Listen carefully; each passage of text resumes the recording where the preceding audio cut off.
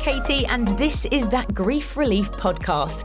If you're new to the podcast, this is a very light-hearted, open-hearted conversation about grief. There is no right or wrong way to deal with grief. Now, whilst I might be at a certain stage of my grief process, my guests might be at another stage of their grief process, you might be at a completely different stage of your grief, or you might not have experienced grief at all. I'm not here to offend. I'm here to hopefully put a smile on your face, whether you're going through something right now or not. Welcome to another episode of That Grief Relief Podcast. I'm Katie Overy, and I've got another Zoom guest on all the way across the Atlantic in New Jersey. Hi, Diana. How are you? Hi. Thank you so much for having me here. You're welcome. So we spoke on Instagram. I reached out to you because of the weird and wonderful word that I learned recently, which is disenfranchised grief. Disenfranchised grief, I mean, it's not the dictionary definition, I'm sure, but it's basically the grief that isn't what we understand as grief. It's the grief that isn't necessarily recognized by society. Obviously, we understand grief as being death, but disenfranchised is other things. The loss of a job, the loss of a relationship, even a pet, some people don't understand. And you were using the hashtag because on your Instagram, you journal, if for want of a better word, the story of you caring for your mother, Diana, also Diana. Yes. And whilst obviously I've seen some of your story through Instagram, I don't know it all. And you've very kindly said that you would tell your mum's story and your story. So over to you. Yeah, no, I really appreciate in your intro how you include that everyone's on a different journey or with their grief or a little different point. I feel like that is so important and inclusive to you know what loss can mean on different levels and stages, and in some ways, like you said, like this disenfranchised. Actually, I've never heard that term before, so you just taught me a new term: disenfranchised grief. Well, it's also ambiguous, isn't it? Is the ambiguous is what I. And I guess ambiguous grief or loss is something that everybody has probably at some level experienced in their life. So no, I just wanted to say that I appreciate you and welcoming people in the space in that way. But yeah, so my journey with my mom definitely has, I guess, where do I begin? No, for sure. So I guess it's in terms of the ambiguous grief because you are grieving ultimately the loss of your mother, but definitely. She's still with us. But unfortunately, she's moving into. Is she Alzheimer's? Is it dementia? Tell me more. So I guess I'll start with how it all began. First of all, my mom and I have the closest relationship. You know, growing up, I just thought she was a goddess. You know, I would sit on her bathroom like countertop, watching her put her makeup on, and just fawning over her like her best, fan, her biggest fan. And I just thought she was just the coolest. And she was. When she walked into a room, she was pure light and joy and happiness. Like everybody would be giggling around her. My friends would come over because they would want hugs from her because she would give the warmest and biggest hugs. And, she's Mexican. So it has very much like culturally like mi casa es tu casa, like come over. So we always had that kind of open house and she was the hostess and everyone was always welcome. And she was just incredible in that way. And she was super smart. She was a realtor. She was also the first money market trader, a female money market trader in Mexico. Wow. So yeah. And then that's how she ended up meeting my dad in New York. She tried to sell him some assets and then found out he spoke Spanish. Assets is such a funny word. I just love the fact that it sounds like your mum's tried to fleece your dad even before anything happened. Okay. Exactly. Well, she discovered that he spoke Spanish and she was struggling a bit communicating in English. So they developed a friendship over the phone where she would call and ask, what does this mean? Or how do I say this? And And then, yeah, they just started, that's how they met, over the phone. And he didn't buy the assets, but he says, I got the best asset, which was her. What a line. What a what line. a line. Exactly.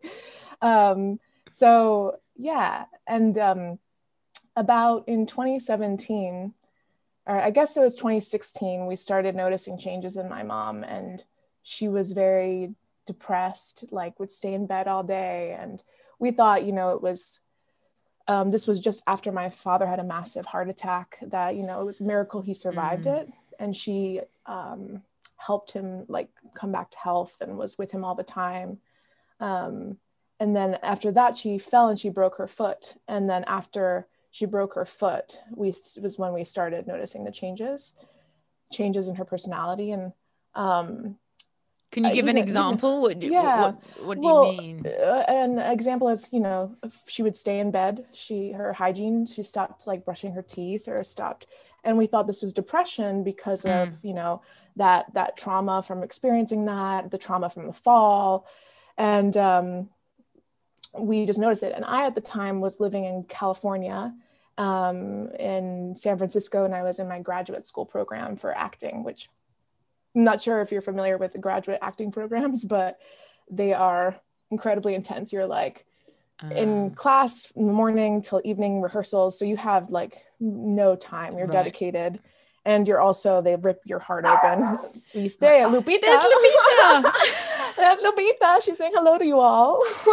Yeah. So I would, and my mom and I talked when I was away. We would talk every day, maybe twice, 3 times on the phone. And if I didn't, she would like call me like 20 times, and, I'd be like, okay, I'm sorry. And we would share everything. And she was my, like, as an artist or actor, your parents, if, she was my number one fan and like my cheerleader as well, that we both gave each other that. And so she was super supportive of me and was like, just always excited about listening to what I was working on. And nice, because that's always a big thing, isn't it, with going into the arts, is a lot of parents could be like, you got to get a proper job kind of thing. Exactly. And but clearly not from your side. Yeah, no, she did not. But then she stopped calling me, and I was very confused by that. So I started being like, what did I do? Did I say something wrong? Like, this is weird. And then I would call her and she would hang up on me in the middle of our conversation. And I was just so confused and shocked, and, not being home at the time, like you don't really know the whole picture. My sister would tell me some stories. And then when I'd go back home to visit is when I really was like shocked by what was happening. And she would start saying things like, there are snakes in the boxes, like, please take the snakes out. And, from going from my mom being completely, she was like, Mom. And then now saying those things, or the deer are attacking the house, and just very confusing stuff. And the doctors at the time, not many people knew what was going on, but her doctor at the time just said she's depressed, and that's what it is. So, and then at one point, my sister, who was a huge advocate for her in the beginning, was like, no, this is something different. Like, can you please check on it? And she's like, no. And the doctors literally said to her, you need to accept that your mom has given up on life, which was horribly traumatizing for my sister to hear, and for me to hear afterwards. I'm shocked, because this is only 2016, you said. And that sounds like something super archaic, like back in the day. Yeah Wow, that must have been really tough to hear. And so my sisters kept pushing and advocating for my mom. She's like, can we please just get an MRI or something, or a CAT scan? Is that? I always get them confused. I think it is anyway. Yeah, the scan.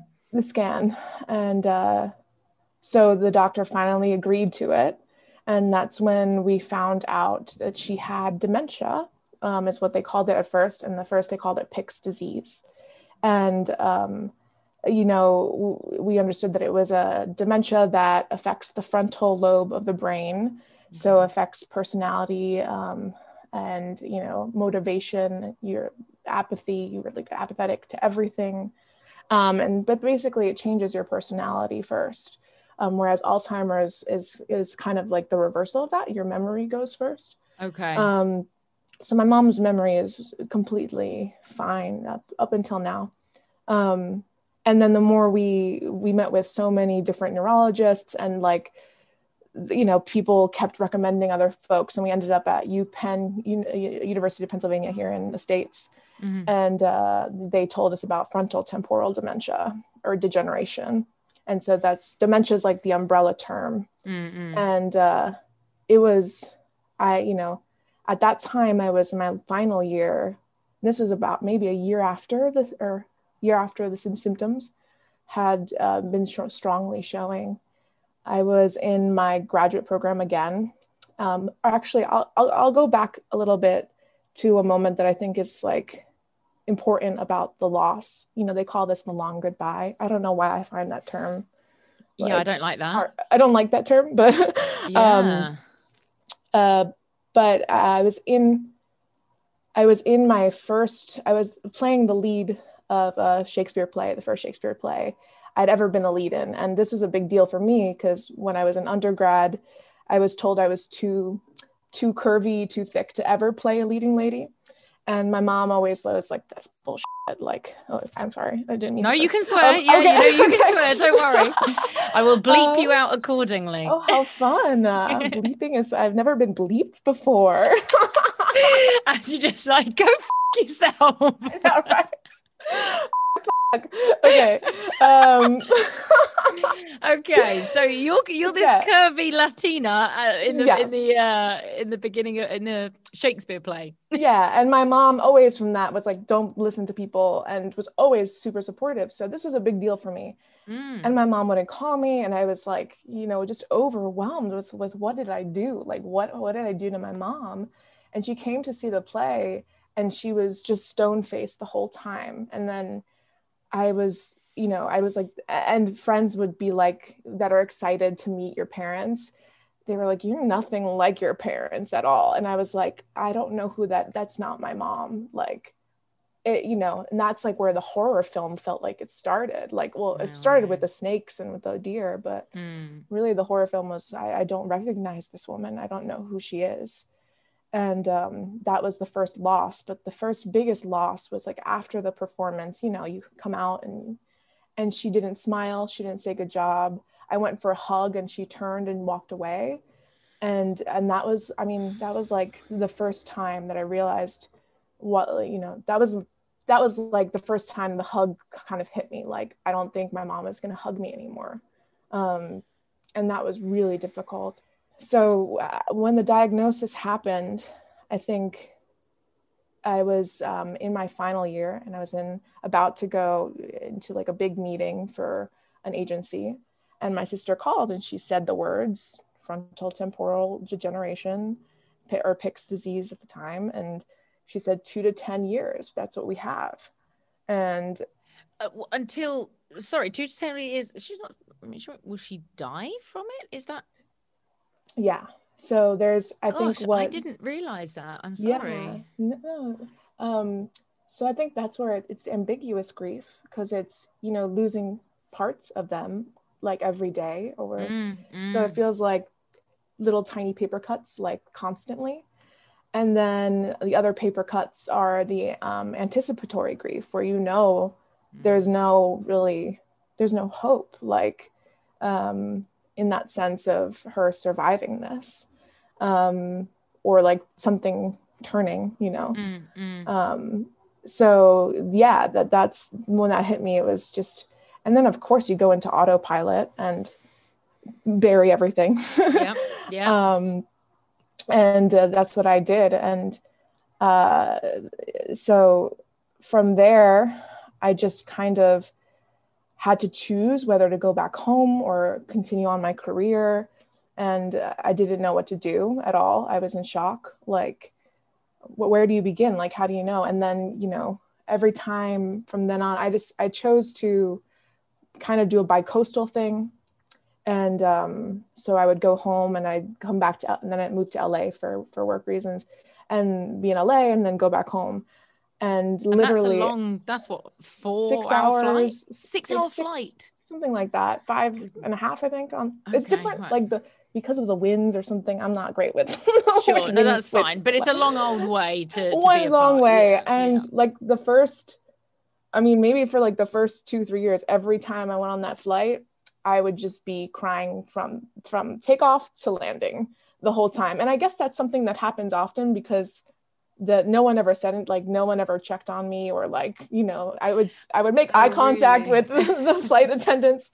So I guess they're used to it, but literally just, you kind of wonder like, how does my body have so much like fluids, like to be able to secrete them constantly? Yeah. Like, and they say as well, don't they, that that altitude affects your emotions, don't they? So that's I've sobbed on many a flight. Yeah, it's a weird one.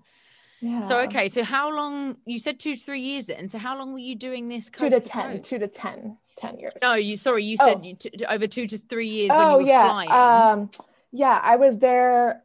So I mean, it probably was only like a year actually. And I took my mom, my sister and my dad. I could tell they were burnt out because it's my mom, first of all, like she had the paranoia and the delusions, and they were real, and then they got really difficult. She would start seeing worms on her hands and would want to grab knives and try to cut her hands off. Gosh. Literally a horror film. It was so difficult to witness, but I can't imagine going through it. And it was so real to her. Everything is so real. And then, coming back and, realizing, like, we were noticing that her left side of her body wasn't functioning well. Like, she was like not being able to step up one step, like, and then finding out that that's like she has Parkinsonisms in her left side. So that was like another loss, was her physicality, like her mobility. And anyway, so then I asked her I saw my sister and my dad were burnt out. They're exhausted by this, and the hygiene and like not responding or not, it's just hard to do things, or just leaving the house or walking away.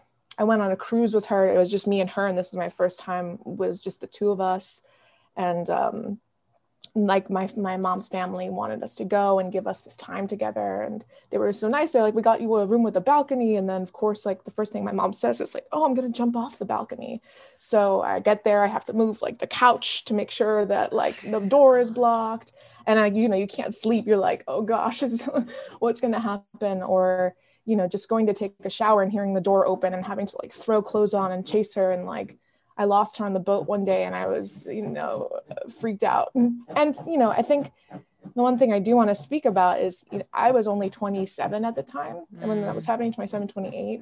So, I wasn't ready. I was very angry about having to be in this role reversal. I was like resentful. I'm like, no, like I'm supposed to be like starting my family or like dating. And I was in a relationship at the time, which I couldn't survive because I wasn't mental health space at all. I wasn't accepting my grief. Like I wasn't.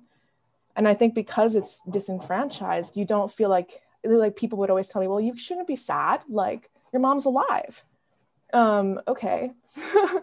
But it's not, there's parts of her that I miss and that I'm sad are gone. I'm not surprised, and that's one of the reasons why, as I said at the beginning, it's like trying to highlight this, because there are still people, and I'm sure they don't mean it in a bad way, but they're just sort of saying, it's almost like me saying, well, she's still around. And you're like, no, but she is not. She may be physically still around, but she's not. Is your mum aware of what's going on? Yeah, I mean, in the beginning, so it's 2021, and now she's in the severe stages. So she's wheelchair and bedbound, and she no longer speaks. She communicates with her eyes though, and she nods. And then once in a while a word or laugh will come out, which is, a treasure. Yeah. And so that's where she's at now. What was your question? I was saying, like, is she aware of what's going on? Because of the different you know, because of the different sides of dementia, you know, I know, as you were saying, like sometimes their memory just goes, but so I know people, they're okay with themselves, but they're so forgetful and they get so angry because they know that they have dementia, and that's quite upsetting. And obviously this, your mum's seems very different to anything I've heard about. Yeah, you know, I think we were kind of lucky that she remained very sweet, like, or she remains like the sweetest woman ever. You know, she never was aggressive or has been aggressive, or, you know, she is very much aware. When she was communicating for a while, she would tell people, I have dementia, or, you know, it's because I have dementia, or she would forget and then she'd remember, and you could see it breaking her heart. And or she would always say thank you for everything. Like when we were, you know, when we first started having to convince her to put diapers on, or like things like that, you know, she was aware, and she kept saying thank you, you know, whenever we would bathe her, or like she would just had this, you know, like knowing, and she was aware. You mentioned as well before we hit record, because you said about Lupita, is that you have, so you're living at home and you have a carer come in to look after mum. Again, I sort of going back to her personality, because I always remember, as you know, my dad's not around anymore, but my dad always used to say that dementia would be the worst thing for him. He said, I cannot imagine not knowing who I am or forgetting who you are, kind of thing. And he would always, and forgive me if this is insensitive, but my dad would always say, you know, if I ever get like that, turn me off. You know, I don't want to know. I don't want to be in a home. I don't want to, all these things. So how is your mum with that? Well, you mentioned about like the diapers and being bathed. Now she has a carer. How was that at the early stage? Was she, you know, how did she take to it? Or was it just, this is it? Yeah, I mean, I feel like in the moment for her, she was so consumed by the paranoia and so it was almost like she was, and my mom would say the same thing. My father's great aunt, it's kind of interesting looking back at like your childhood, but my mom always made sure that we were always like supportive of other people, or, you know, so as kids, like we would watch her best friend's mom who had Alzheimer's, and we would like help care for her. And my great aunt had Alzheimer's as well. And we would watch that. And as she witnessed it, she said that would be the most horrible, like what your dad said. She said that. And she was like, please, I'd hope I never go that way. And it was like her worst fear. And it became a reality. And then when my grandmother would visit, we witnessed that. So yeah, she kind of surrendered, I think, to it all. Definitely it took a lot of convincing. I mean, it's exhausting to have to convince, or just going to, you know, the doctor's office, or going places, or you know, it was just became you have to learn quickly, and at the same time you're like having to figure out how to care for her, and also having this sadness and this deep pain at the same time. So she's now I think she's very much aware, because she talks with her eyes all the time and is very present. You know, I think the things that my mom has taught me has been, because of this, has been like how to be incredibly present and connected, you know, that, and present with your emotions. Because I know with her, the moments I try to be strong in front of her, I lose that connection. But the more vulnerable I am with her, and the more vulnerable I am with how difficult, how challenging it is, the more connected I feel with her, the more like she touches my hand randomly, or so I feel like that's something else I learned, like, you know, being vulnerable is the highest form of connecting. So it's always, you think you're protecting, but you're actually hurting. And that's the thing. It's one of the things. It doesn't matter what grief anybody's going through all of the episodes that I've had so far. everyone always says they just try to be strong. They're strong for their kids. They're strong for if they've lost their mother, they're strong for their father, and all these kind of things. But then sometimes, yeah, you do just have to just strip it all down and be that and accept the vulnerability, I suppose. Yeah. Your mum and dad are still together? Yes. How's your dad? Woof. I mean, I think he's, heartbroken, definitely. We definitely as a family have gotten more united. Like, I mean, it broke us for a little bit. Like, there's definitely cracks in the cement, but for sure. I mean, high level stress is going to do that to anyone or anything. Yeah. But me, my sister, and my dad, once I moved back, because I was in LA, and then it was just, I got super depressed and was not taking care of myself, and felt guilty, and also the fear of having the disease was like really heightened. So as an actor, like going into auditions became scary for me. Oh, I forgot that word. Oh, I don't understand what they're saying, and I just couldn't do it anymore, and realized I really just want to be here with my mom and with my sister and my dad during this time, because I think we didn't want to. She always feared going into a home. So, and she would always be like, where am I going if we ever mentioned a home in front of her?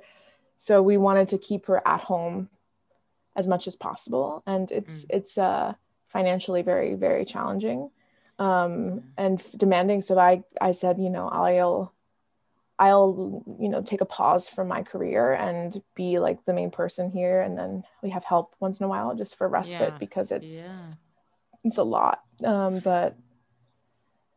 But there's a lot of love, and the love is what keeps us going, Yeah.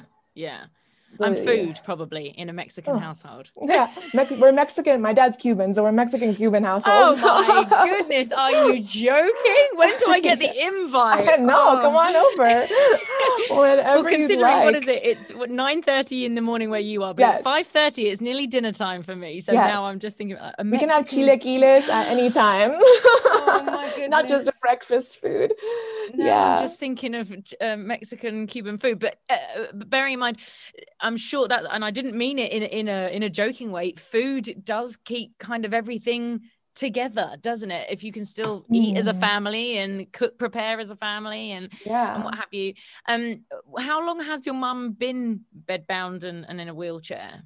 I think it was this past year was when the bed arrived like 3 months ago.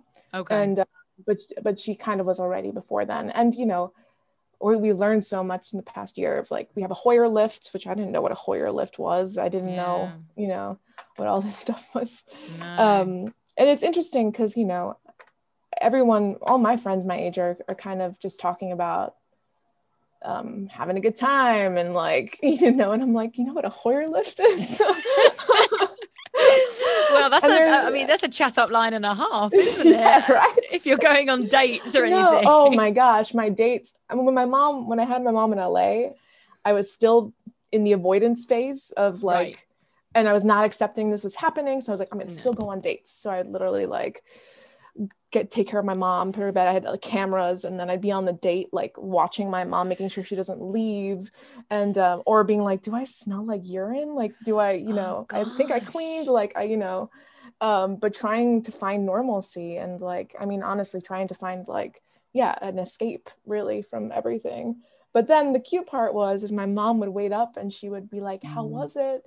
And the one interesting thing about this disease is I get to experience my mom, how she was when she was a teenager, because that came out and you see her and she's like talking about boys and we're like chatting in a way where it's like, oh, that might not have ever happened. So I find that delightful, or how she was as a little kid and she would be like, so in some ways it's like fascinating to have that experience with her.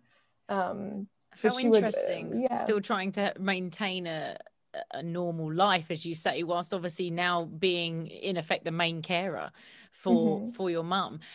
And is your mum in pain? So that's the thing that I always struggle with. Like, we don't really know, but what we were told was because of the loss of the Parkinsonisms on her left side, that she can't feel her left side really. So we don't think so, but we know she had blood clots in her legs this past year. So she was in the hospital. So we know that must be painful. So we have to just be constantly aware of her and try to, the unspoken language has to become the new norm. And I think that's why I've really focused on working on myself as much as possible. And I've really gotten into somatic work and like breath work, because I feel the more in tune I am with my nervous system and with my body, the more I can relate to her in a unspoken language, So noticing her breath, noticing, how she's functioning, how like what her maybe signs of discomfort are, that, if I wasn't slow and like working on myself, I don't think I would catch on, Yeah, that's really interesting. Yeah. So how long have you been sort of working on that? And you obviously did that for her to try and recognize? Yeah. Well, I started the breath work in grad school as for acting, to connect you. And then this past year, my teacher, Jeffrey Crockett, if anyone wants to take a somatic class. Love the name Jeffrey Crockett already. Yes. I have more dived in within the past few months. I guess another part of my journey or my story was became the full-time caregiver here. It was a little bit. It was overwhelming. It's like, you don't expect to be in that role. And I would imagine if like a new parent feels. I don't have children, so I don't know, but all of a sudden you have this person that is solely responsible. So you are responsible for this person, and that's a lot of pressure. And again, back to the strong thing, I was strong and wasn't really listening to that underbelly of grief, or would always be avoiding it. And then I got COVID really bad, so last year, and was sick for like 2 months. And here I live with my dad and my mom, who are both high risk. My sister moved in and slept on an air mattress for 2 months, because that's how long I had fevers for. And I think that's where like literally I was forced to grieve and to feel everything, Wow. When was that last year? This was April. So it was like exactly a year ago. So April, May. And then I think So what did you go through then emotionally? Well, I was like, definitely felt a lot of sadness, a lot of loss, a lot of fear, I was told like I was about to go to because my toes were turning blue. And I was like, maybe I should go to the hospital. And then I had a doctor tell me, don't go to the hospital, but if you do, make sure that you have everything in order and that you tell the people you love that you love them. So of course I grinned my teeth and I was like, okay, I'm gonna keep going through this. And then I was put on like a very whole like natural regimen that I think really helped me turn a corner, which was good. But yeah, I mean, my room, and then there's the bathroom across the hallway. So every walk felt like you're walking in a minefield, because I didn't want to hurt my parents. So, walking with a Lysol, but then not being able to really walk because I couldn't breathe. So it was challenging, but I guess I bring it up not to talk about COVID, because man, do we want to really talk about COVID? Pretty bored of that actually, Diana. Yes, I know. But I bring it up because it's, I was forced to have to look at things and forced to have to really be real with myself of that I need to slow down, because I was going at a fast pace in a manner of not taking care of my mental health, not taking care of myself. And I was not being present enough with my family in this circumstance, which I forgive myself for, because it's natural. Like, this is a very hard situation, and it's shit. It's shit. I mean, they call this disease the cruelest disease you've never heard of. because it affects everyone around. And I think not just people who are in the home, you know, even if someone's in a nursing home, it has a huge impact, that loss. And, you know, my mom's warmth, that like love is something I tragically miss and want. And, you know, holidays are hard because, you know, she's here, but she made them so joyous and so wonderful. So, you know, yeah. And I don't know why this is coming up, but one thing I guess I want to mention too is I heard on one of your previous podcasts about, you know, when people are trying to relate to you about your loss, the biggest thing that I get is, you know, when I share about my mom, it's like, oh, I understand that my grandma has Alzheimer's, and just being like, no, I mean, I appreciate that, but this is my mom, and it's weird when people do it. It's because, as I said in the previous podcast, people aren't saying that out of any maliciousness or anything. I think people want to do it because so that they can connect with you, so that then you feel almost safe and at ease, not realizing that in your mind you're literally like, I couldn't give a shit. I love you dearly, but I couldn't give a shit because this is sort of my issue. Yeah. Gosh, and they're just so different experiences. They're like, yeah. And especially under dementia, as you said, like I'd never heard of the condition, the specific condition that your mum has had. And it's all so different, even under those different silos, if you like, under dementia. But yet even person to person, it's going to, when it's your brain at play, for want of a better word, it has to affect everyone totally differently. You mentioned holidays. What else do you miss? Like what's the things that you miss? We talked about food. I miss her cooking, definitely. I miss going, we had a tradition where every year we would go to the Metropolitan Museum and we would go have tea after. Nice. And at Alice's Teacup. And I miss that. You know, I miss dancing, but you know, I find ways to do this. Like we take a dance class together once in a while. I know I've seen your videos on your Instagram. That's so lovely. Yeah. No. So we try our best to make sure she feels included and, you know, and part of the family, and, you know, is still making choices and is still, you know, selecting, you know, every morning it's like, we play the mariachi music. That for a long time was beautiful. Like when she wasn't speaking, but if you would put on mariachi music and she knew a song, she would start singing along, and you'd just be like, oh my gosh, like, isn't that incredible? Yeah, it is incredible. And so we have the mariachi music. She chooses what clothes she wants to wear. Try to give her two options, so she has a choice. And and then, you know, make sure she still puts on her lipstick. Lately she's been eating it, but we're working on that. We're working on that. But yeah, so I miss her hugs the most. That's you know, as I mentioned, she's a hugger. Like that was her thing. You still hug her, but I guess it's the hug back, isn't it? And certainly the hug from your mum is always the tough one. Being the name of the podcast, when you said about the tough time that you went through last year, when you were forced to stop and think and grieve, what was your grief relief? Sometimes I hate saying that because it seems really cheesy, but what got you through? Definitely learning to sit in the discomfort, you know, just by not doing anything really, because I couldn't do anything. Like I was exhausted. I think that's number one. Therapy, 1000%. Like I love therapy. I have like my Post-its here that I have kept, like regulate nervous system, feel your feels, eat for nutrition, sweat, connect to people in nature. Like just working on trying to find out what those tools are. Journaling definitely has helped me a ton. That keeps coming up a lot, journaling.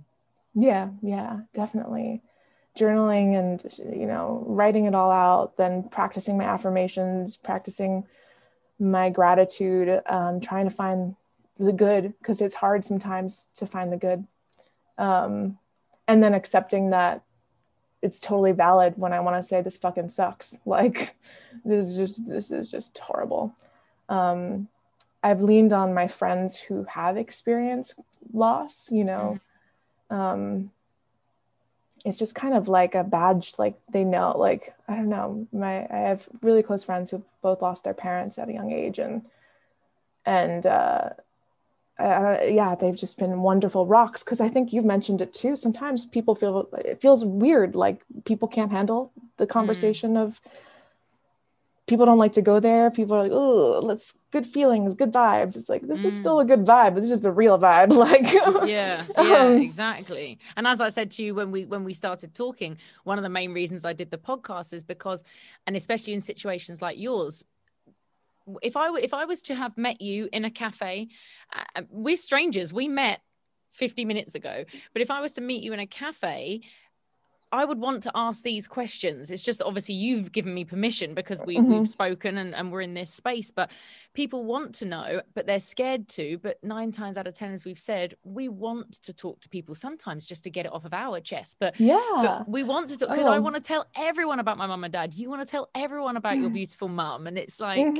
please talk to us. Of course. And then when people do ask, and like, how is your mom, or how are you doing in this situation? And then sometimes if I answer genuinely, it's like, oh, okay, I didn't mean, like, you didn't have to answer the question. Like, if I'm like, she had diarrhea all day and that was my day. Like, I've been trying to, like, literally, I mean, that happens once in a while, but and then it's they don't really want to hear that. Like, they just want to hear the like the edited out version, I guess. Fine. I'm fine. I'm okay. But then there are people that surprise you and that are, and I think really all my close friends are like that are really there for you. Yeah. Like I have to, I'm sorry. Were you going to say something? No. I was just going to say that's that safe space that you can just go, do you know what? I actually can't handle it today. I'm done for the day. But to say that to some people, that must be awful. You were saying about your close friends. Oh, I would say one of my best friends, she was incredible as I was processing everything. When I did move in New York and I was auditioning here, I didn't know what to do because I was like, I can't leave my mom alone. So I would bring my mom on auditions, and that's normal for like actors to have their kids. And I had my mom, and originally, like, my first audition that I had, I was freaking out. Like, I'm in the room, but I'm like, can we hurry up? Because I don't know if she's gone. I was like, I didn't know what to say. God. Like, can you watch my mom? Because, so it's this awkward thing. So then my friend, she started coming with us to auditions and like would stay with my mom. It makes me tear up because it's like that, that's what you need in those situations, is someone to be like, hey, I will do that for you. Let me help carry your load. And it's not so much like, and that gesture was just incredible. Yeah. And to her, it was probably nothing, but you just they have no idea. So they're good people. We keep good people like that around. Good people. and that friend, talking about how to get through it, like she would talk to me every day, like, and call me every single day, no matter what. And like, no matter how ugly I was, or like, not physically, but girl, you're thick. But like how messy and how hard it is. Like, she just held that space all the time. And I'm very lucky that I have a great community who definitely held that space for me and holds that space. And obviously I know to come, like, that anticipatory grief, I know there's more grief. It's, it's, and then it's like paper cuts, and then I'll know that there's going to be a stab. So, because that, and to try and prepare yourself, both you and your sister, and I mean, God help us with your dad, heaven forbid something happens to you guys, early on or whatever. And then for your dad to go through that, I mean, it must just be horrendous for you three to have this in your mind. I want to ask you about, you're wanting to you're wanting to spread the word and share your story. And tell me more about that, because I know that you mentioned it a little bit on your Instagram. Mm-hmm. Yeah, I just, FTD is not really a known disease, and it would have been really helpful to know the signs, and also I think some advocacy about for other people to know that this happens. I think another reason why is when we would be out in restaurants or out in public, we would get a lot of weird comments or stares or people yelling at us, or, you know, because people just don't understand. They see my mom, she's very young, like she looks very young, so they don't connect the dots that perhaps there's something. So I think that was also a reason why, to raise awareness so that more research can be done to like end the disease. I think it's really, I don't want anybody to have to go through it, you know, and if they can see the signs from the beginning, know how that there are other people out there that, you know, if anybody else has just learned about this, like, please reach out to me. Like, I would love to share, you know, just small things that you learn along the way of how to help support them while they're living with this disease, and how to support yourself. What little functions of, you know, tricks of the trade of caregiving. But also you've clearly learned a lot. Yeah, I definitely learned a lot. You know, like, when you're in the grief, it's hard to know how to put one foot in front of the other. So, like, how do you build structure? How do you stay organized with your medical bills, or like the living will and all this stuff in details? Like, it's for me, at least, I was so confused in the beginning. I was so overwhelmed. I was, you know, my sister was too, my dad was, we all were. And the more we talk about it, the more we can learn from each other. And sometimes you don't find everything on Google. No, especially with a disease that's like it's small, like it's very rare. So yeah. And there's a lot of misdiagnosis. There's a lot of misdiagnosis. We go to many doctors that don't know what it is and have never heard of it. And that's like, okay. And then you feel like you're always, you know, trying to like catch people up. You know, there's been times where they don't understand that my mom has, again, because she's young. So people are confused. Oh, no, she doesn't have dementia. It's like, we literally, like, yeah, she does, like. Is it a new form that she has? Do you think that's why some of the doctors aren't aware of it? It's been misdiagnosed a long time, like, you know, as depression, as like bipolar, or other illnesses. So I think that's one of the reasons. And also, yeah, I don't know if it's coming up more now because of the way the society is. We're moving on a crazy pace, and the stress levels are very... And hopefully more people speaking about it, just in general. More people speaking about it in general, you know. Anyway, I don't really know how to answer my question.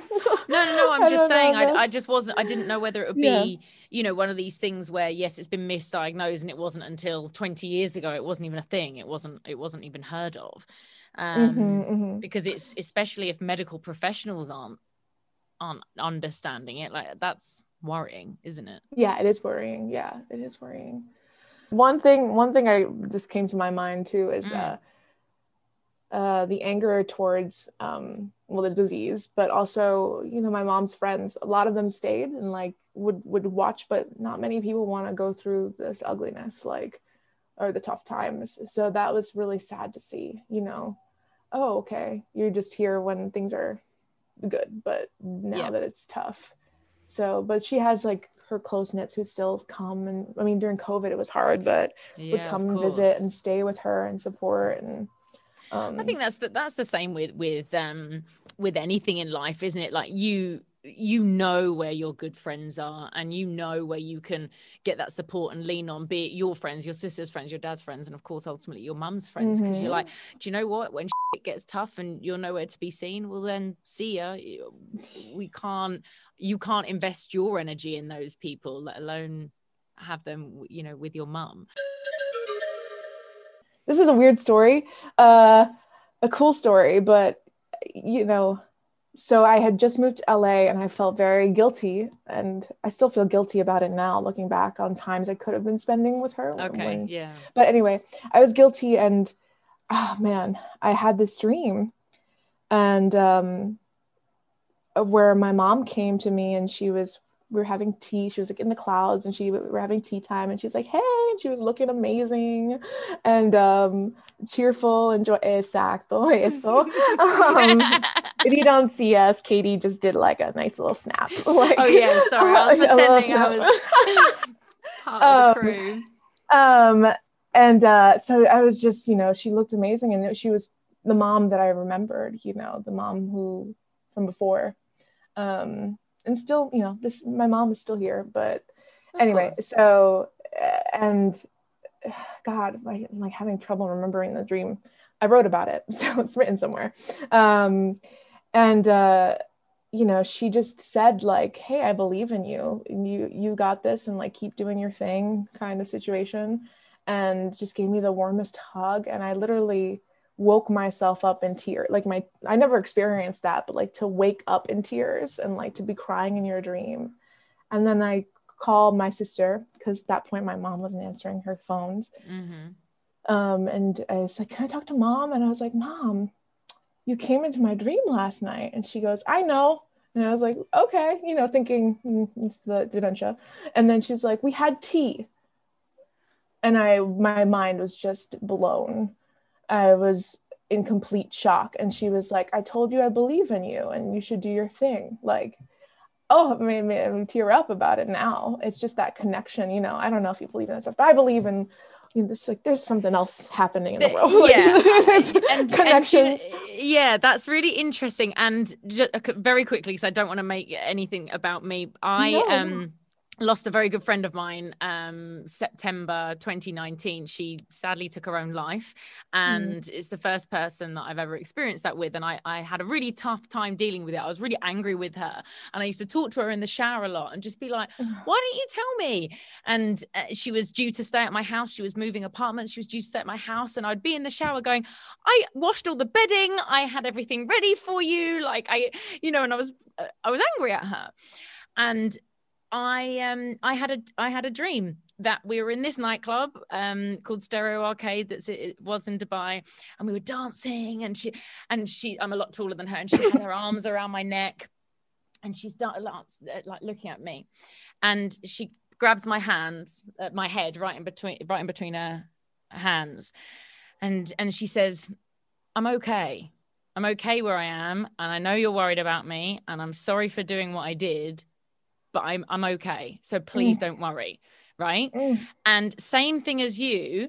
I remember I woke up and I was like, oh my God, like, she's safe. She's okay. Like, and I've never had that was her. She came to me, and I've never really had anything like that, but I felt relieved after she came and sort of, and it was just the way that she really forced me to say, I'm okay. I'm sorry, but I'm okay where I am. So that's so interesting with your mum, but Lucy's not around anymore. Your mum is still around. So I would be a bit like, what the mum? Yeah.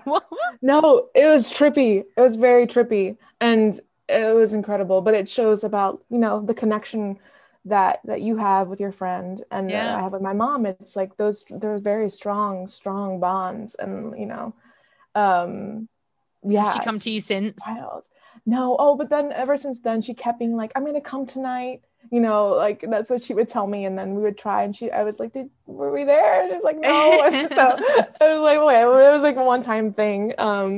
But it's still like, I think really, it was really empowering and impactful. And I creatively, I've written a lot of stuff, and like, I know that I'll use it at some point, but it's, as an actor or an artist or like a creator, people always say, just put it in the work. But when sometimes it's not ready, you're not ready for it. Like I need to continue, feeling and grieving for myself. I think art can help, and sometimes art can't help. And there's no, we said at the beginning, there's no right or wrong, and everyone will be different. Sorry, you were going to say. No, you mentioned the shower. That has been why showers are the best place ever. That's my crying pad. Like that's where I go to, it's also been a really, helpful place, when I'm feeling overwhelmed by anything that's happening, just jump in the shower. I guess the shock of the water and like, Yeah, and it's almost really a cool down the cleansing nervous system. experience as well, isn't it? Yeah. Oh man. I mean, obviously, it literally is a cleansing experience. Yeah, sorry, literally. but what I meant as in like off the metaphorically cleansing experience. We're like, yeah, it's so deep. It's like, oh my God, it's so cleansing. Yeah, it's a f***ing shower. Oh, right on. That was great. Oh my God. Wow. Okay, guys, that really moved me. I don't know if it moved you, but it moved me. That was really deep. Diana, before I let you go, as you know, I always ask all of my guests for a podcast or an Instagram account that they love. Now, it doesn't have to be related to anything we've spoken about. It's just one of those ones where you scroll through and you go, oh, kittens, or whatever. So what do you have for me? Okay. My first one is because it's the one that I reshare the most on my stories and has really helped me through everything is Young Pueblo. Say it again. Young Pueblo. So it's YUNG PUEBLO. Pueblo. And he's a writer and writes about life and has all these beautiful, it's just incredible. I'm not even going to say anything, just go and experience it. And you'll be inspired and addicted like I am. And he has a new book coming out. So. Oh, amazing. Well, I always share all of the links anyway. And I usually post, I post on my Instagram account as well. So, and you got another one. I had another one because this one I found recently. It's called Remember Me Podcast. And it's on Instagram and and it's following stories of early onset dementia. And it's two, I guess, best friends that met through all the crazy, as Prince said, that thing called life. And it's, you know, I've really, it's really important to have that community, I think, if you're going through that, and to listen to other people's stories so you feel less alone.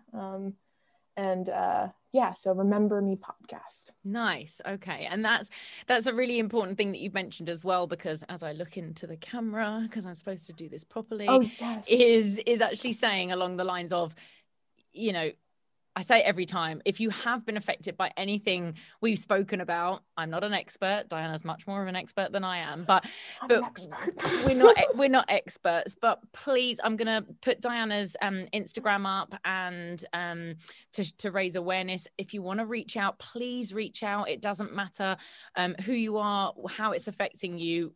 If we can't help, will certainly point you in the right direction, because I just think sharing your stories and as you said, Diana, it's like having a community and knowing that there are other people going through what you're going through just takes off so much of the weight. Doesn't it? So really definitely reach out. And something I definitely forgot to mention before is you have to like, you have to subscribe, you have to review, you have to do everything. Follow us on Instagram and all of the other malarkey, which just doesn't seem important at all when giving some of the subjects that I speak about on the podcast. But Diana, gracias. Thank you so much.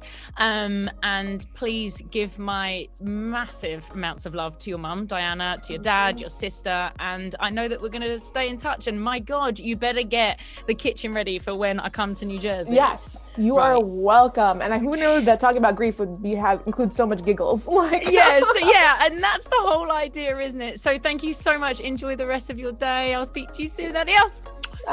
Buenas noches. See ya. Bye. Bye.